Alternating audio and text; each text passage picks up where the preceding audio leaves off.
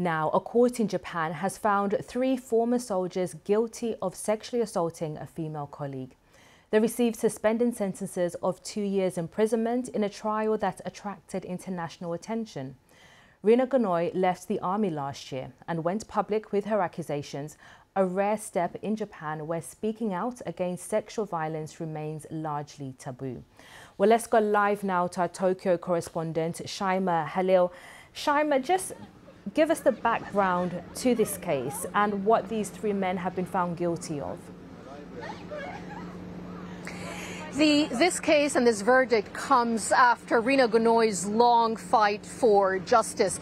She'd actually now given her reaction to the verdict. She was speaking to reporters outside court, and she said that I hope today's ruling means that what they did to me was a crime. I hope that they face up to it and that they reflect on their actions. These 3 now dismissed soldiers have been found guilty of sexual assault and have received a suspended sentence of 2 years. I remember speaking to Rina Gonoy herself, sitting down with her a few months ago, where she described that her dream was to become a judo player and to become a soldier. They were both within reach when she joined Japan's ground self-defense forces. But she also described to me the harassment that she'd received soon after she joined the army in 2020, the verbal harassment, the inappropriate touching, the remarks on her body. And then in August 2021, that dark turning point where she described to me being pinned down on the ground by 3 of her colleagues and being sexually assaulted while others watched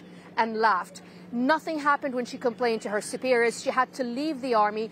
And I think one thing that will always stay with me that she told me is that she said, I felt a great sense of despair, and I just asked myself how I could go on living with my body tainted. When she went on YouTube and social media and went public with her claims, she told me she received a great deal of abuse on social media. Her efforts have been well paid now. I think they've paid off. She got a public apology from Japan's defense ministry. She's now seen as a symbol of courage, but it has come at a heavy price because here in Japan, most of sexual assault survivors are still silenced, shamed into silence. And Shaima, just briefly before we let you go, you've reported on this issue many times now, and earlier this year, Japan's sex crime laws were overhauled. Has there been much impact?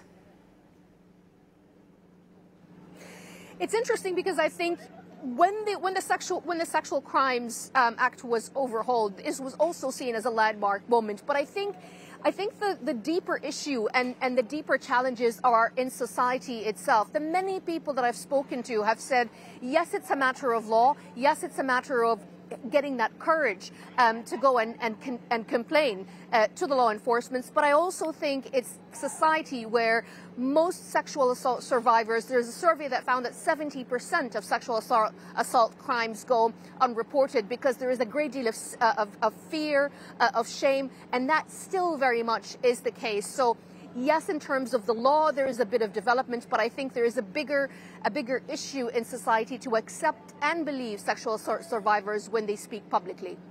Shaima Halil, thank you so much for bringing us that very important story from Japan.